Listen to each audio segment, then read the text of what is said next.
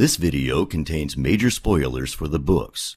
If you have not read the entire series, certain elements will be revealed to you for the first time here instead of their proper context. Continue at your own discretion. I'm Max. I'm Glenn, the Geeky Hippie. And tonight we have a special guest. We have coming to us from all the way from the Threefold Land, Grace, Maiden of the Spirit. Grace, tell us about yourself and your show. Hi. Well, first of all, thanks for having me. And my name's Grace, aka Bane and Chiad on Twitter of Time. And I'm also part of an awesome talk show, usually on Thursday nights, but temporarily we've moved to Tuesday nights. It's a live stream run by Malkier Talks as our token wetlander. And then we've got a revolving door of 3 different maidens and 2 wise ones. And sometimes Nakomi sneaking in and out, joining our live stream each week. And we talk about all things Aiel. We talk about Wheel of Time news, and we play games, and we discuss tier lists and stabs. Stabs is a big part of what we like to discuss. Stabby. Hashtag stabby stab. Melindra's really big on that, I've noticed. She is, yeah. We've got GIFs of her doing stabby stabs that are pretty amazing. And it's called Threefold Talk? Yes, Threefold Talk. Did I not share the name? I should probably have shared the name. That's all right. Threefold Talk, and you can find us at Threefold Talk on Twitter. And you can also subscribe to Malkier Talks' YouTube channel, and you can find us there. All right. Great to have you with us. Thanks for showing up. Thanks for sitting in for Rebecca. She wasn't able to make it tonight. We all miss her. We missed having the wisdom with us, especially for our premiere episode of the actual show. It's not a prologue anymore. Here we are. The Wheel of Time has dropped. It's on Amazon Prime. And hopefully everybody out there has seen the first 3 episodes. I'm ready to talk about them. Now, we've got an itinerary for the way we discuss our shows when we do our reviews. We've got several segments that we'll be talking about during each episode. And we're going to start with what we call the What Take. That's the outstanding, whether good or bad moment of the episode. Max, why don't we start with you? Well, from episode 1, it would have to probably be the braid pull. The what? The braid pull. Yeah? Where Nynaeve gets captured. You didn't like that, or you liked it? No, I liked good that. Or bad? You think it was great? What was it about it that you liked? The action segment of it, just the surprise of not expecting it. Okay. The, oh shit. Yeah, that did catch me off guard. Bane, what do you think about that? About the braid pull? Yeah, the Trolloc grabbing her by the braid. Yeah, I mean, I was definitely not expecting that at all. And it was definitely really well done. And I enjoyed watching the behind the scenes of how they actually did it. I don't know if you two saw that, but it looks like, yeah, definitely check out the behind the scenes. And the stunt woman who was demonstrating it is actually the woman who's playing Tigraine, who's also a stunt woman. And they demonstrated that they didn't actually pull her hair. Obviously, they used just a long cord that was attached to her harness, and just with her ponytail up, kind of hiding where the Trolloc had his hand. It's really cool. Yeah, I saw that just before this. Okay, I didn't catch that. That's on the Prime channel? Yep. Or the Prime website? The X-Ray extra features, okay. Yeah. Yeah, it's only in the episode on X-Ray.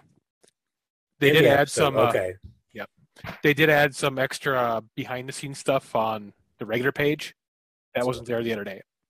Right, I think they were talking about the episodes. Each episode had its own behind the scenes. Grace, what was your take for this episode, good or bad? Mine was the Beltane attack. In particular, how it started. It was just so unexpected with poor Tom getting stabbed through the chest. Tom Fane. R.I.P. Is his last name Fane? Fane. Oh, Thane. Okay, that's I was wondering. Fane's son. Yeah, I was wondering if it was an actual character because I didn't remember a Tom. I was hoping maybe it would be like Ewan Fingar or something, but yeah, I thought that was just so great in terms of the shock value of everyone dancing and having fun, and all of a sudden it was just really well done. And sorry, that was my phone. I forgot to mute my phone. So I was like, what happened? Somebody behind me is going to make a smart comment in the video when I edit this, telling me to turn off my ter'angreal. Yeah. So, and I think I saw a few people say this. It looked like there was an arrow coming through his chest at first, and then you realized it was actually just the point of that horrible jagged axe that the Trolloc had. Anyway, it was gross, it was shocking, and I loved it. And the whole events that followed just seemed so realistic, and just really disturbing, which I enjoyed quite a bit. I, for the most part, it was realistic.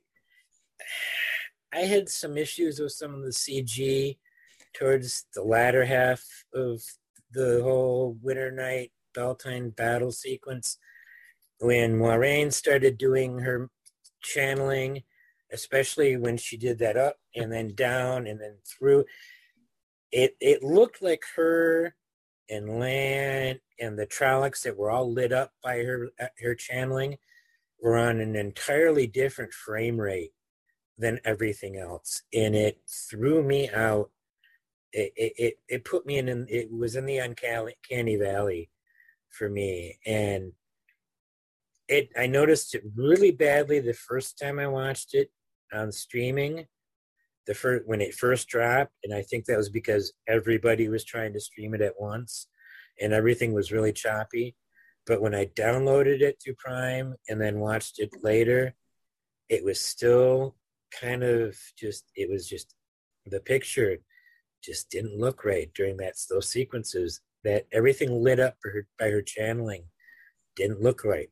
Everything else about the fight sequence, from the moment the Trollocs attacked to the end of the episode, looked great.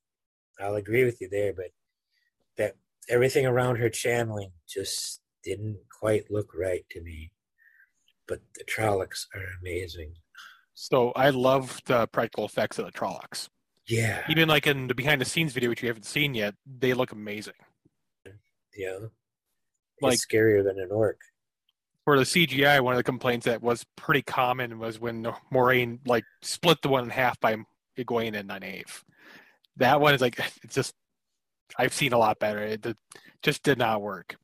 Yeah. The one of the things I noticed while I was just doing a quick review, in the behind the scenes, we see them pulling the Trollocs to make them fly, and those scenes look great. But in the CGI and all the post editing, they did some random slow mo. So he'd fly back in real time, and then one Trolloc flies back, and they'd slow him down for no reason. And it kind of gave it that little cheesiness to it that was just why'd you slow him down? Yeah. For me, the one I meant for, well, it's actually two moments.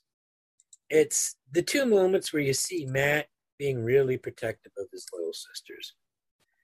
Because that shows Mat. I mean, we don't get really to see much of Mat's personality in the first two books. Not really at all. We only see Shadar Logoth Dagger Mat. We don't see Mat Cauthon. And the Mat Cauthon we learn about in later books, we're actually getting to see before he gets tainted by the dagger. And the best way to do that is to show him taking care of these two little sisters. And it warmed my heart seeing him. Now I understand why his sisters are so much younger than him on the show than they are in the books. Now I understand why his parents are who they are on the show compared to what they are in the books. You know, I was pissed when I first heard a couple of weeks ago what they did to his parents for their background. I was like, why are you doing that to Abel Cauthon? And now I'm like, oh, it's for Mat. It lets Mat shine before you have to corrupt him with that damn dagger. It's so that people actually see the change and who Mat is, see him fall, and feel the pain of watching him fall. before he's fixed and healed, that dagger's removed from him. And so him taking care of his daughters, in the beginning when his mom's drunk as shit, and then him going out and risking his life, running through these Trollocs attacking to find his sisters and get them outside the village. Those are my favorite moments. And so I would mention on that is that it brings out that he is not the bloody hero while doing heroic things. He's no bloody hero. Yeah. No. And he's always saying, "I'm no bloody hero." Most heroes say and, that. And most heroes say that. They're no bloody hero. So yeah, exactly. Yeah. That's why I give it to Matt. Oh yeah. Episode 1. Without a doubt. I'm in love with Show Matt. I think they did a brilliant job with his character, and I could go on about it for a long time, but totally agreed. And his casting. Oh, he's fantastic. I knew Barney was going to be good when I first saw the picture of him, but he's just unbelievably better than I expected him to be. So much better than I expected him to be. And it just, they haven't done any wrong yet with Matt, in my opinion. Yeah, definitely a standout character, standout performance, for sure. Ever since I saw his the preview from his movie Star Child, I think it was called, with the Starboy thing. Starboy. Yeah. It's like, yeah, that was Matt, especially with Dagger Matt. Yeah. Ready to move on to Tavern of the episode? Sure. Definitely. Grace, start with you. Well, this actually is a good segue from the Matt talk. My Taviran was Juliet Howland as Natty Cawthon. I thought she just, for such a short time on screen, she was incredibly effective. Just a really great performance. My heart really went out to her. And just, I don't know, I was kind of starstruck by her in that moment. I thought she was fantastic. She was pretty amazing. And kind of prophetic of episode 3. But yeah, she was good. Yeah. What do you think of it, Max? She was good. My Taviran of the episode would be someone else right now, but not sure if we're still going Natty. My brain just died here. Sorry. It's all right. It happens. No worries. We can go on to yours. Let's move on to yours. What do you have to think about Natty? I thought she was pretty good. It like I said, it ties into why I think Matt was so good. And she played a large part in that. So yeah, I can see why she would say that. I've got a different answer myself, but let's hear yours. It's tough. If we're talking about just straight up acting, Egwene was pretty remarkable throughout the episode from what we got of her. Moiraine was decent, I guess. Lan didn't say a damn word. Perrin's arc was pretty good. But I can't help but love Nynaeve's scream at the Trolloc. From the trailer, I wasn't really impressed with her acting in that first scene. But the rest of it I liked, what she did. Yeah. So I'd say there's a lot of ties for me, but I just can't get past the scream of the Trolloc. If you got ties, go for a tie. Because, see, I cheated. I went outside cast. I went crew. Kelly Valentine Henry, her casting agency. Because she really did put it together. I have yet to see a mistake in casting since the show started. Had wondered about casting with, on the lead up to it. Didn't know if everybody was right for their parts, but as of yet, I have yet to see a single person perform below expectations, or heck, most people have exceeded my expectations. Everybody has been perfect and spot on. especially, oh my goodness, especially Pat and Fane. Oh, yeah. Wow. That entire sequence, that was Pat and Fane. At every moment he was on the screen, it screamed Pat and Fane. And it was just, but every person she cast, everything her casting agency has done, even all the extras look right, and that's for all 3 episodes so far. But I did pick others for the next 2, but I easily could have stuck with her for all 3 as ta'veren, because without her, I mean, everything ties back to her. I mean, she really is the thread that everything ties around. There's been talk about a lot of this first episode was cut down from like maybe 2 hours down to 1. Yeah. I would really like to have seen more of Egwene's father, because like the one line of dialogue he had, I was not impressed with. He had 2. I remember just the one. He talked after the bar closed, when they were cleaning up. I just remember the first one where he was talking to Egwene. Is like it just off a bit. I don't know what about it, but it's like I wish we had more lines to really appreciate his acting. Yeah, that would have been nice. All right, so up next is, did anybody actually have a dragon's fang? That's an optional. Something so horrible that you just couldn't stand it. Not really. I do. I do. And I'm pissed at Rafe Judkins. I'm really pissed at Rafe Judkins. I think he should have listened to Brandon Sanderson. Perrin killing his wife. Neither the audience nor Perrin needed that. This is self-loathing that Perrin will now have to go through that is entirely different than the type of self-loathing he would have gone through for killing 2 White Cloaks that killed Hopper. And it's totally different than the type of self-loathing he would have gone through if Rafe had listened to Brandon and had it be Harold Luhan that Perrin killed by accident.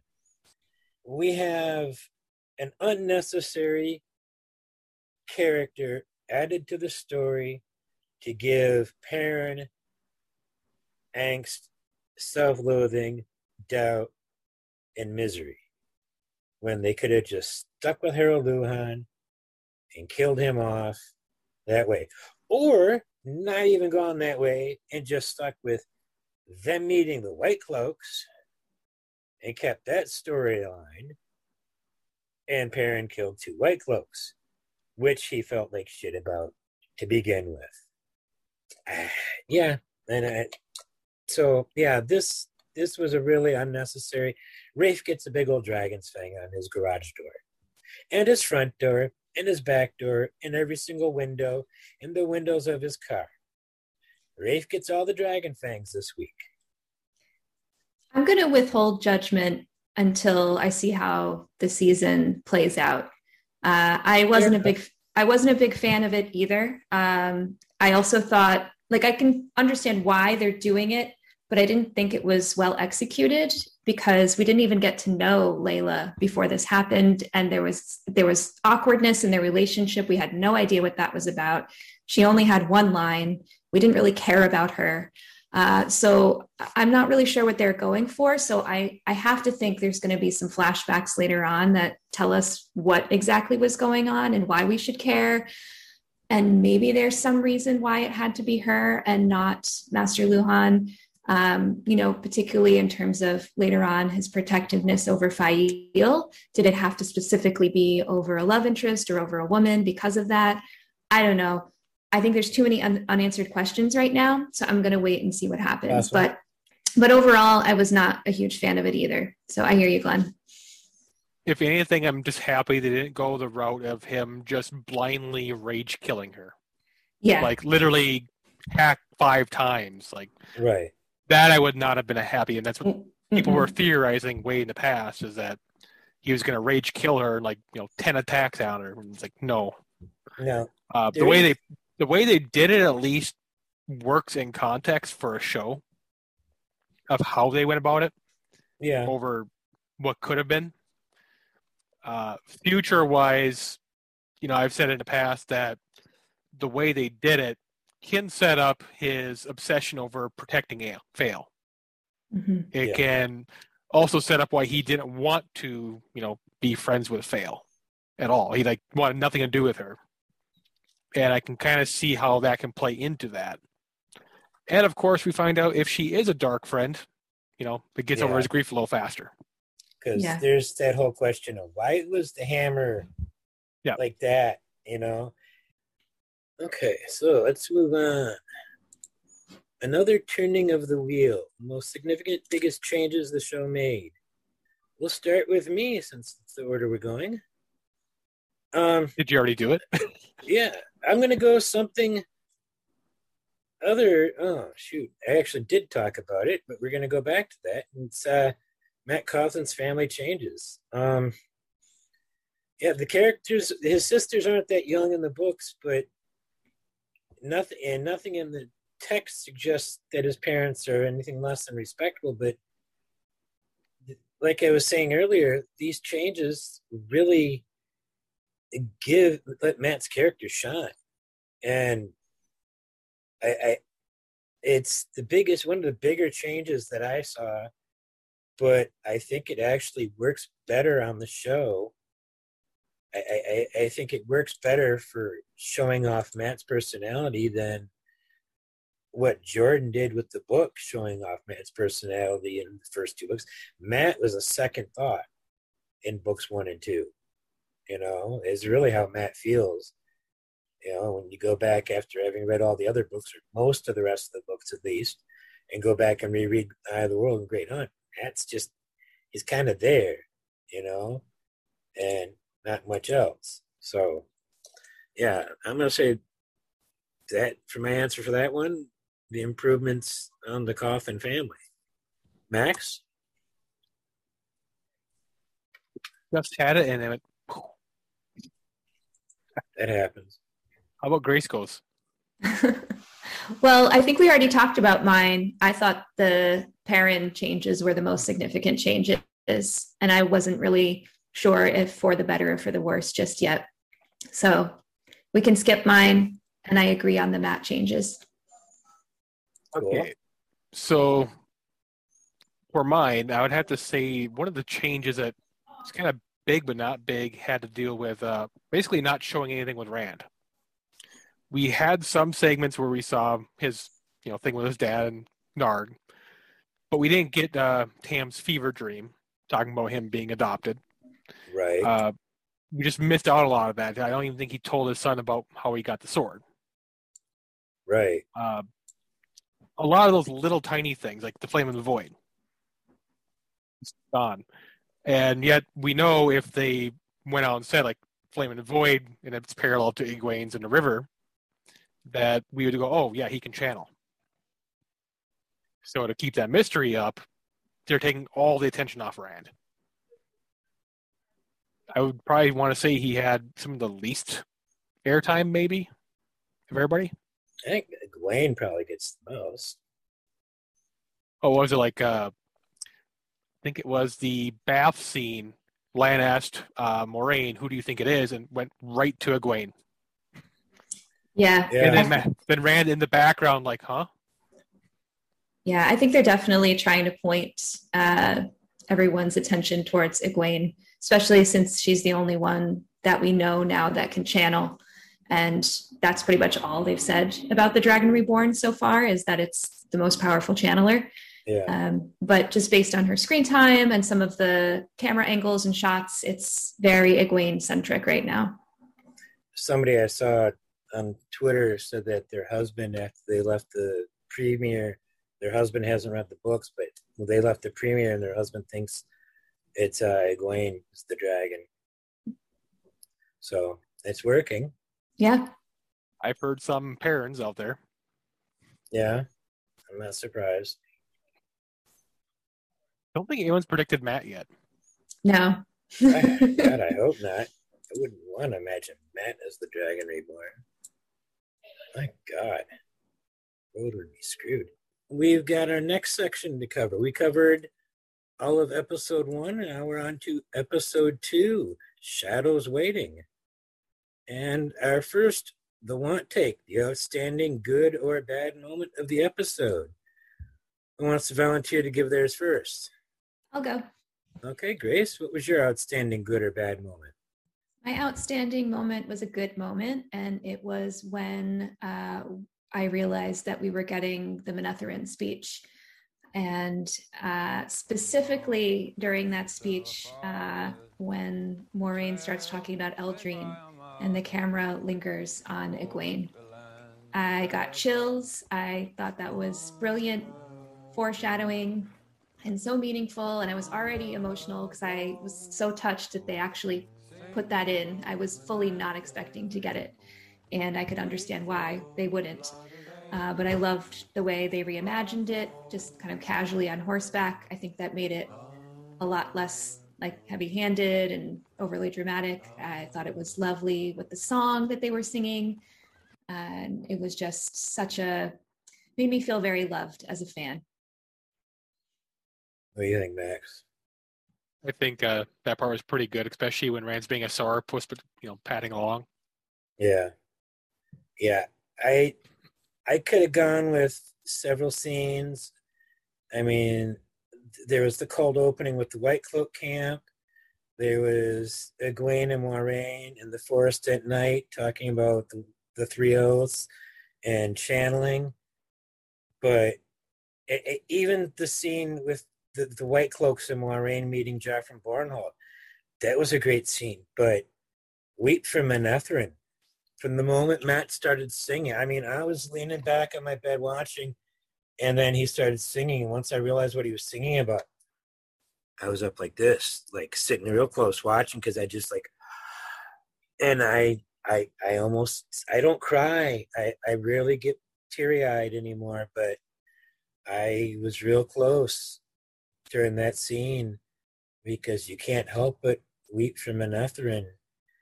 And it amazed me how well the scriptwriter for this episode boiled down Moiraine's speech to just that. And it doesn't seem, I mean, I went back and I looked at the actual speech in the book, and it's like, oh yeah, she did chop it down a lot, but it didn't feel like it, because it felt like she got all of it there, all the important parts there. But it was, I mean, I was happy. I don't care that it wasn't in front of all of Emond's Field. It was good enough. And yeah, I mean, yeah, that was a love. That was a present to the fans, I think. That really was. It did it for me. Standout scene for me actually kind of has to do the testing that Moiraine gave to Egwene. Yeah. It kind of shows the foreshadowing from just the first episode in the river, that they really are thinking about these things. Right. Definitely. That, like I said, I almost put that whole scene in the forest with Moiraine and Egwene down. That definitely would have been on my list, but for the Weep for Manetheren scene. And like you said, the foreshadowing with the river, yeah, that whole river sequence.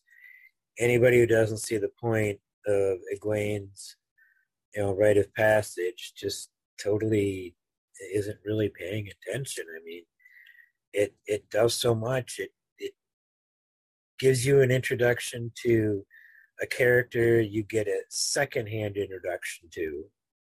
You get her as a point of view character instead of Rand's viewing of her. You get an insight into a side of the Two Rivers culture, from a point of view other than Rand's, and you get this amazingly beautiful scenery-wise metaphor for channeling Sayadar. what's wrong with that? Yet I see people complaining about that whole women's circle. Oh, we got through that. No, I had the same one. I had the same one she did. So our next segment is, again, the Tavern of the episode. The choice of most valuable player of the episode, whether actor or crew member.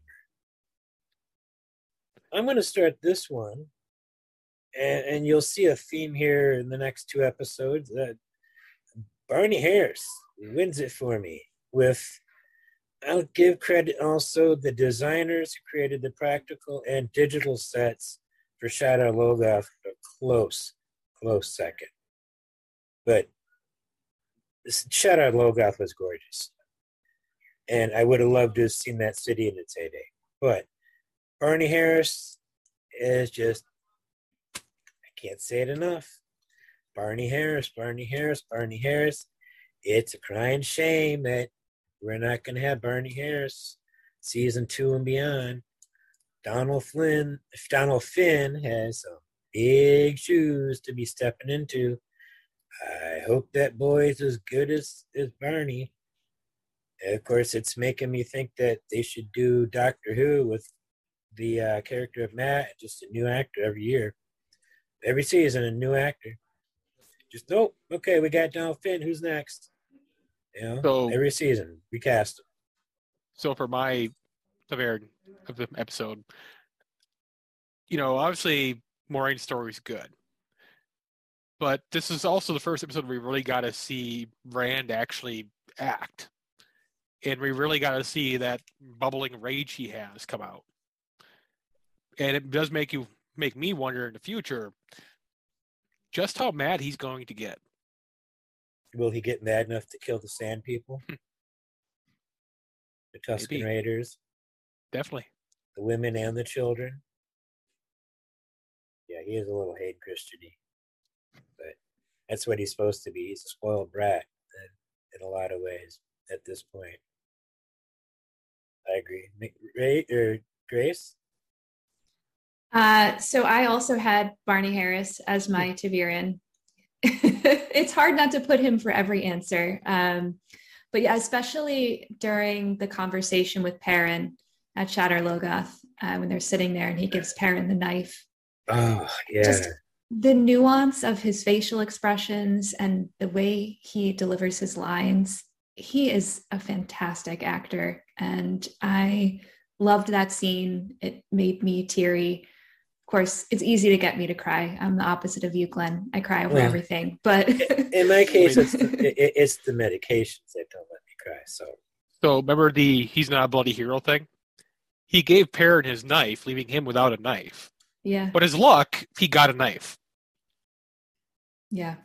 Interestingly, right after he was woken up, which came moments after strange wind started up in Shadar Logoth, moments after a strange whistling started. Yeah. And when was the last time we heard that whistling? Just as Padan Fane's wagon came rolling into town. Yeah, I loved that. That was so cool. Yeah, I didn't know if anybody else picked up on that. I'm glad somebody did. Because I was like, wait a second. Do those two things, that's a little, okay. The more foreshadowing. Yeah. So, so that was Tavern of the episode. All three of us gave a Tavern? Yep, kinda. Did anybody have a Dragon's Fang? Valda. Yeah, Eamon Valda. Pretty despicable. Great scene, but yeah, Eamon Valda gets a Dragon's Fang for burning that yellow at the stake. I mean, first of all, chopping her hands off and then burning her at the stake. Oh, and eating that chickadee like that. At least it wasn't pickled. Right? I mean, but especially not while watching a woman burn at the stake. Who do you think you are, Vlad Tepes? That was just... Yeah, I would definitely want to paint or spray paint Dragon's Fang on Eamon Valda's tent. I am weirded out, though. I'm not sure if I like him being a questioner or not, but I guess it works.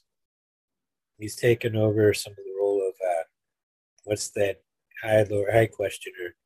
Asunawa. Yeah. Yeah, I thought that was an interesting change, but I think it makes sense. And it establishes sort of the different factions within the White Cloaks. You see the difference between Bornhald's interaction with Moiraine and Valda's. And I think it'll be interesting to see what happens if Valda becomes Lord Captain Commander. Does that mean the Questioners have sort of taken over the White Cloaks? But yeah, it'll be interesting to see what they do with that. I just wish they had like the Sunburst here and like the Shepherd's Crook there, so like we could tell what they were. I miss that in the costume design. Would that be your another turning? Yeah, I mean, I do like the costume design. The outline and design itself. It's missing that little emblazoned gold sunburst, and then the Shepherd's Crook behind it for the Questioners. I mean, it's missing. It's a lack of something, but the rest of it's awesome. But other than that, I'm pretty happy with the White Cloak costuming. Yeah, I think they look super cool.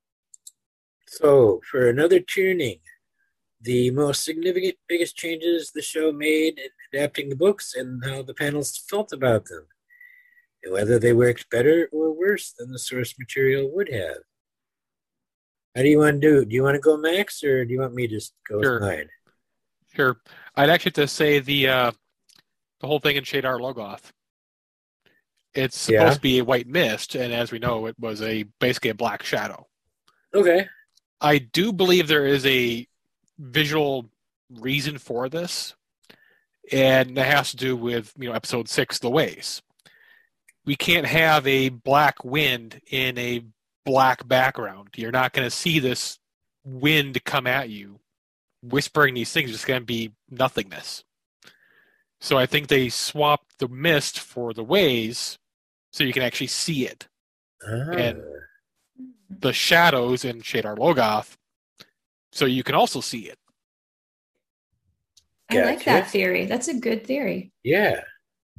See, I wasn't expecting to actually see the black wind and the Ways, but I guess if they're going to show it to us like you would expect, like a silvery white fog, because in my reread audio listen, I'm actually in Shadar Logoth right now, so I was listening to that on the way to the store, and it's silvery. Yeah, I like the way they did Mashadar, and without naming it on the show, I actually think. My personal opinion is I think that they did it because it would look better than a silvery white fog floating around and reaching out like an amoeba and snatching people up and devouring them would look. I just don't think that would have looked good on screen. I think that would have looked incredibly cheesy. Well, even that's better than the guy bloating up and filling a room, like out of Willy Wonka. Yeah. And that's how people convinced me that the Mordeth scene as written couldn't have happened well either. Did either of you have one? Yeah, my answer for another turning with the biggest change I saw, and I went with skipping over entirely Baerlon. I mean, just entirely Baerlon, and pretty much essentially going straight from. They almost went straight from the Two Rivers to Shadar Logoth, basically, and I think it was a little clunky, and I'm not liking it as a storyline, even if I like individual scenes. My God, I really feel bad for Sarah, and she must have been fighting a losing fight for weeks and weeks and weeks. Like, no, you got to keep this. No, you got to keep this, and then getting overridden. And it just must have been frustrating as hell for her. And, just the writing staff and Rafe just going their own way and doing what they decided on, despite her best efforts, because I'm sure she fought to keep a lot of stuff that they ended up getting rid of. And I'm sure stuff with Baerlon and stuff between Baerlon and Shadar Logoth was there. And Oh, they did name drop it several times. So yeah, they dropped White Bridge, Bear Lawn. I'm trying to think of a couple others. I know and I find it weird that Nynaeve catching up to them after Shadar Logoth instead of before Shadar Logoth. That's just all weird, and it's almost like getting whiplash. I'm just like, wait, what? So I don't know. It's just the structure just seems off. So I guess thoughts, Grace? I think I actually liked the Nynaeve cliffhanger. That was what I listed. Although I do agree, I'm a little confused how she tracked them down from Shadar Logoth. Like, did she go through the city on her own, or did she? I think Lan and Moiraine left the other direction, like they went back the way they came. So maybe that's what I was thinking. Yeah, that's kind of what I had in my head, but it just seems a little strange. But did she go back to the village after the cave and then go after them, or probably that would make sense? Yeah. She had different clothes, I think. Did she? Yes, she had changed clothes. She was in warmer clothes. Yeah, but I couldn't help but love that last scene there when she's got Lan at knife point, which I don't think we got in the books. No, that was cool, but I mean, like I said, I enjoyed individual scenes. It's just the overall generalness of it didn't feel right. Yeah, should we move on to the next episode? Yep, nothing under reading the pattern just yet. So I'm not sure how much time we have left. 3. No, we're good. All right. I will start with my want take. This time, it's an outstanding bad moment. And that was the very awkward, and I'll use that word, clunky, and I'll even say contrived, introduction and meeting with the Tinkers. Without Elias there, it was really, really, really weak. It just did not feel right at all. I like the look of the Tinkers, their feel. I mean, you look at them and you think, hey, this is a band of hippies right off the bat. The only thing they're missing is tie-dye shirts underneath all those layers of clothes. I wish their wagons were painted a bit brighter and more garish. I mean, okay, their clothes aren't going to be super bright because, they probably don't have access to really bright dyes, but I'm sure they could get really bright paints, and those wagons would look really, really cool if they were brightly painted like they're described in the books. I'd have loved to have seen that, but that introduction and meeting with them, and the wolves steering them, herding them to the Perrin Egwene stuff leading up to that too is just it was awkward. It just didn't feel right. There was a Twitter comment about the meeting of the Tinkers, and they were saying like Aram's basically to his father, "Okay, boomer." Yeah. And did you see the look on Isla's face there when she was completing the ritual? I mean, she's rolling her eyes as she does it. I mean, even she knows this is ridiculous, but she's doing it anyways. I'm like... I will say that first, "Do you know the song?" coming out of the fog was kind of creepy. Like, just the way that it was said, it kind of caught me off guard, and I thought that was interesting. It was almost like menacing at first.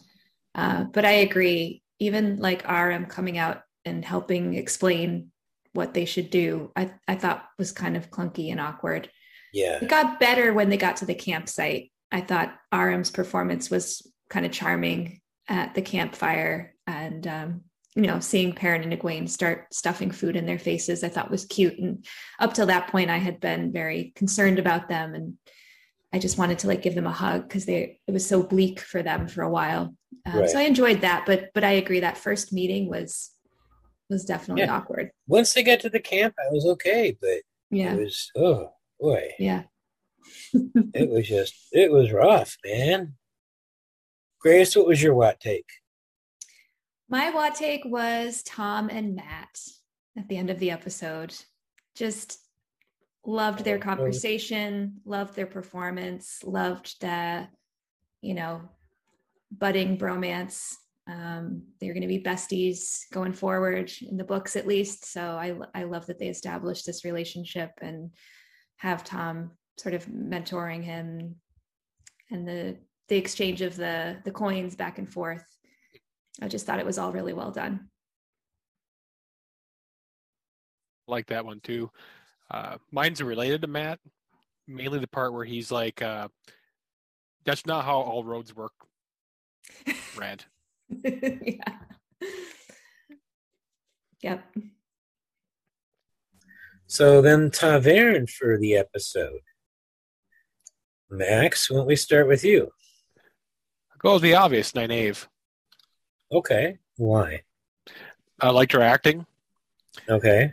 Her segments of, getting a drop on land, the collecting the herbs, which definitely goes back to what she does as a wisdom. Pretty much everything I saw, I liked what she did. Okay. Grace, what do you think about that? Good choice?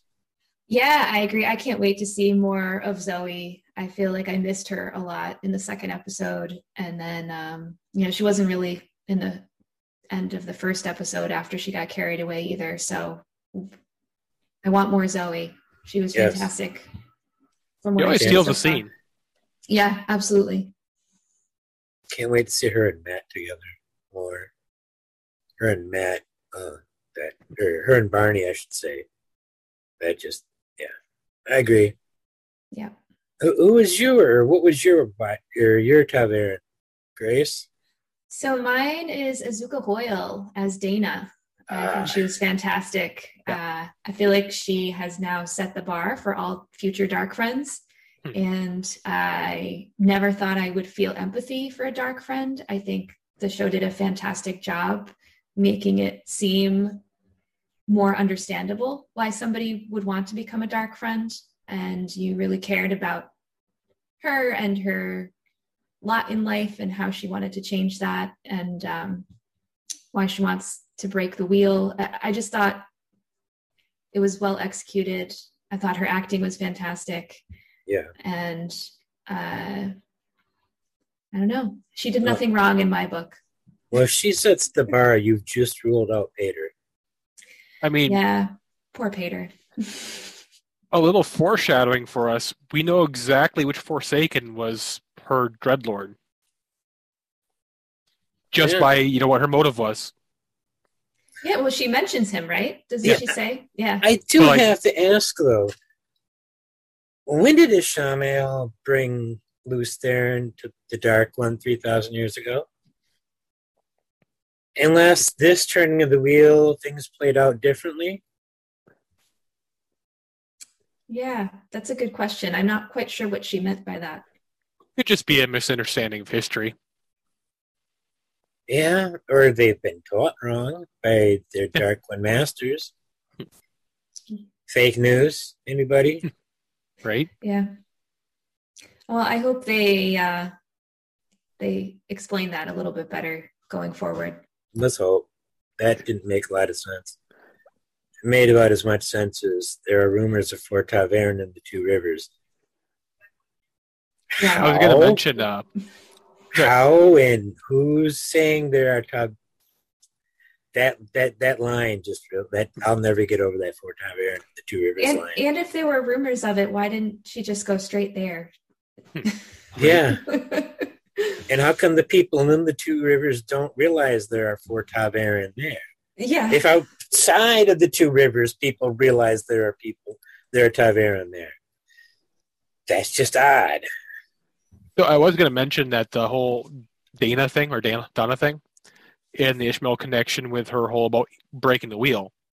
We know that's always been Ishmael's thing. He just wants reality to be done, So I think we're going to start seeing Dark Friends who have various attitudes from their head Dreadlord. Mm. You're going to have a Grendel one that's all about, that stuff. But that's well. I think that's how they're motivation. What her motivations are is debatable, but I think that's how we're going to see them. Is like that's how they're going to recruit. The Dreadlord and their underlings are going to recruit based on like what their philosophy is. Sounds like you're describing vampires from Vampire the Masquerade and their Methuselahs. It's the Forsaken personality test, like the Asadi and the Ajas. Okay. Why did you pick this Aja? Why did you pick this Dreadlord?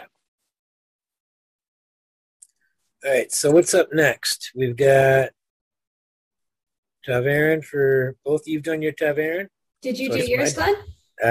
No, but can you take a wild guess? A wild Barney guess? Harris? Yeah. How'd you guess?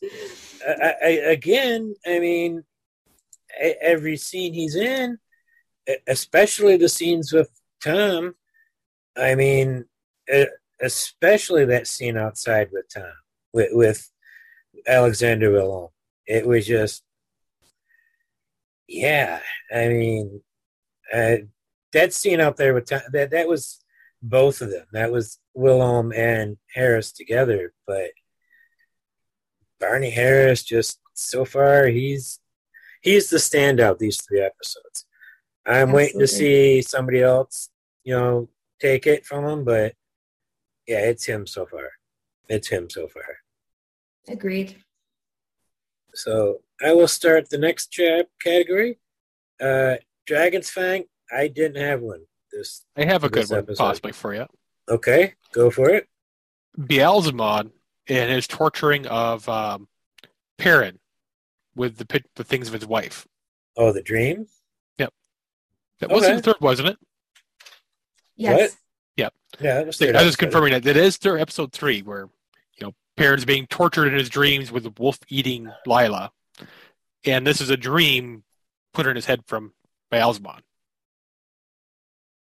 It's a lot of mind torture he's doing to him. Yeah. I didn't think of it that way, but yeah, you're right. Yeah, I should have thought of that as somebody doing something, somebody.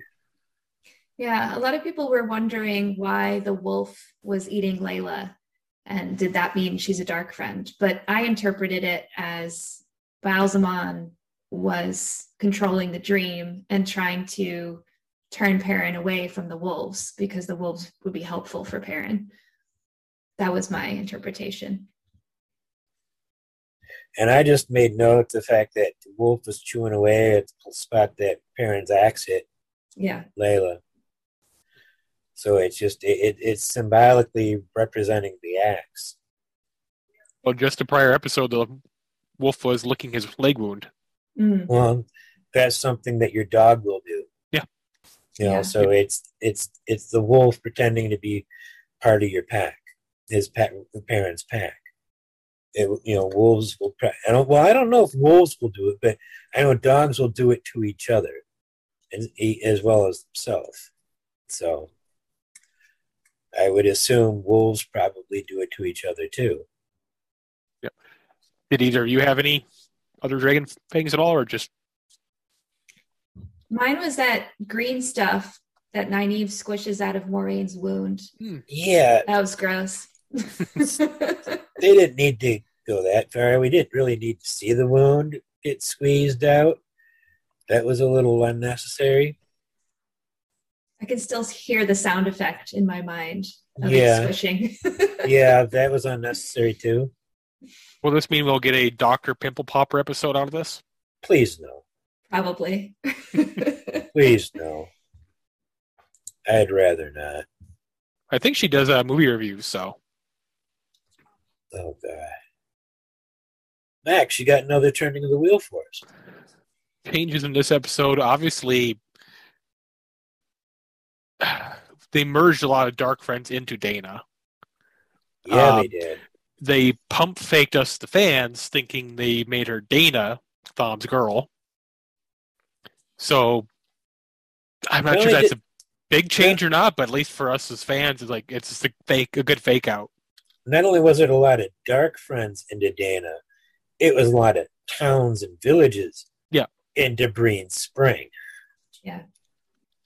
They couldn't exactly call her Millie, because then we would know. So I thought that was pretty clever. Yeah. Or Samuel.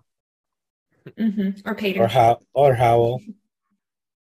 My another turning of the wheel is all about what they did with Tom. Tom is, well, I mean, a new introduction, new way to introduce us to Tom. Tom doesn't look like Tom.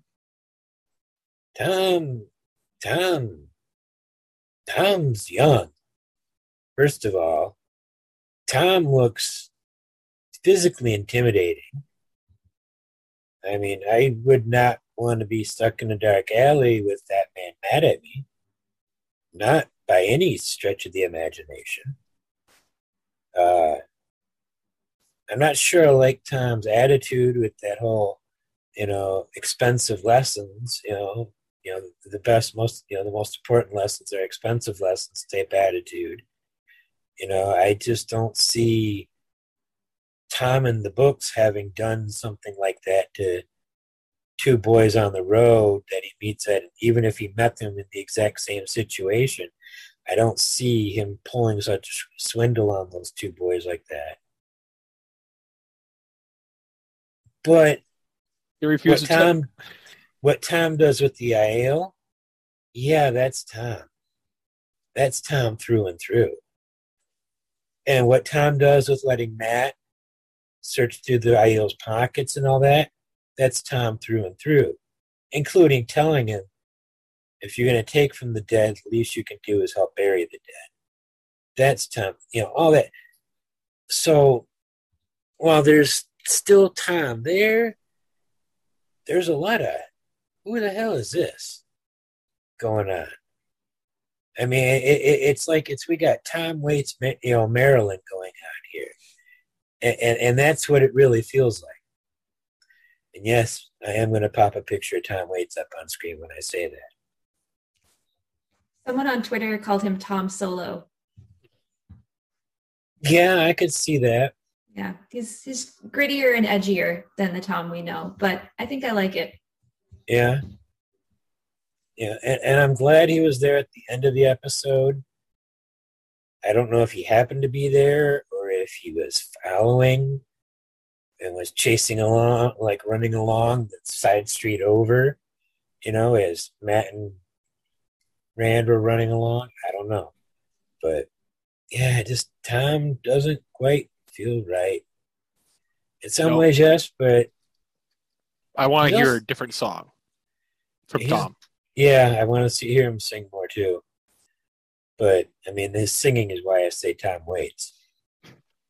And he's more aggressive than our Tom. Mm-hmm. So... Can't say I dislike him yet. He's not quite the same. I didn't recall someone said he sang in Frozen. The actor. I don't know. I'll have to look that up. I read someone said something about that. How about you, Grace? My another turning was Nynaeve versus the Trolloc, which is something we did not get in the books. But I very much enjoyed seeing. I kind of wish that I hadn't seen. I don't know if it was a teaser or a trailer or something that came out before the show dropped, where we got to see that.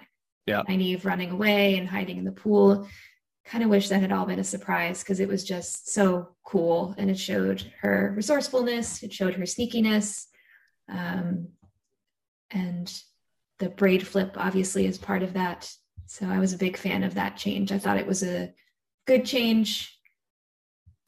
Give her something to do, in the time between Winter Night and catching up with them as a flashback. And it just looked cool. Max, now you already gave yours? Yeah. So we're to the final segment of our show, the one we haven't done yet, because it hasn't been applicable to the first 2 episodes since we had the third, and that's reading the pattern. It's our predictions for the next episode and beyond, based on the show so far and what we know from the books and trailers. I'll start. I think this next episode, I think this is all pretty obvious. We're going to see Moiraine healed. We'll see a confrontation with her and the other Aes Sedai over what she's been up to and who Nynaeve is. And we'll see the Reds try to steal Nynaeve off to take her to the tower. We'll see some Dragonsworn try to free Logain, causing a bunch of death, including Kareen. I think Matt, Tom, and Randall will encounter a Fade. The boys will attempt to flee while Tom fights it. That seems like we're going to see that because we've seen some of that in commercials. That's got to be happening around this time. Perrin and Egwene are going to continue traveling with the Tinkers. And I think the White Cloaks will attack the caravan. And everybody will scatter, and the 2 of them will end up with Aram, but the 3 of them get caught by the White Cloaks. And Aram will get knocked out, and they'll get captured, and I don't know what's going to happen to the 3 of them after that, or to Aram at least. I know the 2 of them will eventually get rescued, but who knows what happens to Aram. But that's about all I got for predictions. And that's just what I think next episode. I agree with that. And I would add, I think the next episode is going to start off with a Logain flashback, just going based on the structure of the episode so far. Episode 2, we had the Nynaeve cliffhanger, and then episode 3 started off with the Nynaeve flashback. Same thing, episode 3 ending with Logain's face. So episode 4, I think, is going to start in Geldon, and we're going to see him attacking the city and getting caught somehow. All that stuff from the Logain teaser. Yeah, I think we're going to see that. Yeah. So, everything leading up to him getting caught by the Aes Sedai. The IMDb page says Moiraine struggles with uncertainty while Lan struggles with their new companion. Rand wonders about Matt. Egwene and Perrin take their first steps on a different path, and incredible new power is unleashed on the world. So the new power could be Logain in the cold opening. Yeah. Obviously, Lan's new companion, I guess, is probably all the warders and Aja and all that junk. And, we don't know if they recapture Logain in this turning.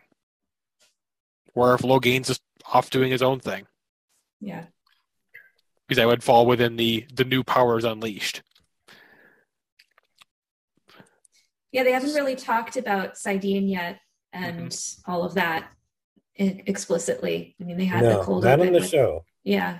But I do think, we saw maybe something with Rand in the door. I personally think he was just really stubborn and broke it down and didn't use the power.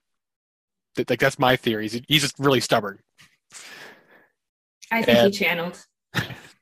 I think we might see something more channeling from him in episode 4. In the books, we had, 2 or 3 times he did that we know of. There was Bella. There was the boat with the Trollocs chasing Matt and them on the boat. Yeah. And he's up in the things. And then the lightning. And it was until the lightning that he got sick. He did get sick the other times. He got sick. I think the last one was the biggest sickness he had. The first time he channeled was channeling to Bella to keep Bella going, and he got sick from that, standing there in Barillon watching the White Cloaks get splattered with mud. That's why he acted so stupid to the White Cloaks. That was his first reaction to channeling. The second time he channeled, what was the second time he channeled? It was the swinging the yard arm on the spray around to hit the Trolloc, and his reaction to that was well up top at the crow's nest. Yep. The third time he channeled was the lightning, which he was sick for while riding in the back of, I think, Almond Bunt's cart, or one of the farmers' carts on the road to Caelin. But that's what I meant by sick. Like he was like down for the count, fever, the works. That was like super sick. Yeah. So, if they keep the 3 sicknesses, he's still got 2 more. Yeah. Unless he did heal Bella and Moiraine was just, didn't get time to heal and notice. I don't even know if she got 2. I don't know which horse is which on there. I don't pay attention to the horses that much on the show. Lan interrupted her before healing the last horse, which was still standing up. The one she just healed was sitting down. Was it 1 or 2 horses she didn't get to? I think she was on her last one. Okay. Like just going down the row, and that was the last one. And I think people said that was Bella, but Lan interrupted her, so maybe she didn't get time to go, oh, it's already healed. What the hell? Okay, I don't know. In the books, was Nynaeve there at the time? At that point? Yeah. No, I don't think so. Couldn't remember. No, Nynaeve didn't catch up with him until Barillon, and this is well before Barillon. Yeah. This is the first night. I want to say in the book she thought it was Egwene that healed the horse, not Rand. No. She didn't even suspect anybody had given... Well, she knew it was healed, and it was peculiar. All right, so... Oh, wow, we're done for that. Wow. Well, I think that's another episode, folks. Grace, thank you so much for coming on again. Yeah, of course, anytime. Can you tell us again when is your show on? What night? So Threefold Talks is live streaming on Tuesday nights at 9 p.m. Eastern up through the end of the year, and then we'll probably go back to Thursday nights in 2022. And it's on Melchior's Talks. Melchior Talks YouTube channel. Yes. That's Rob's channel. Okay, awesome. Thank you for joining us. And everybody can reach you there on the Twitter handles on the screen there. Thanks for joining us, Grace. Everybody watching, thanks for joining us. Please leave a like, a subscribe, and maybe even a comment or 2. Thanks for joining us. Don't forget to be awesome.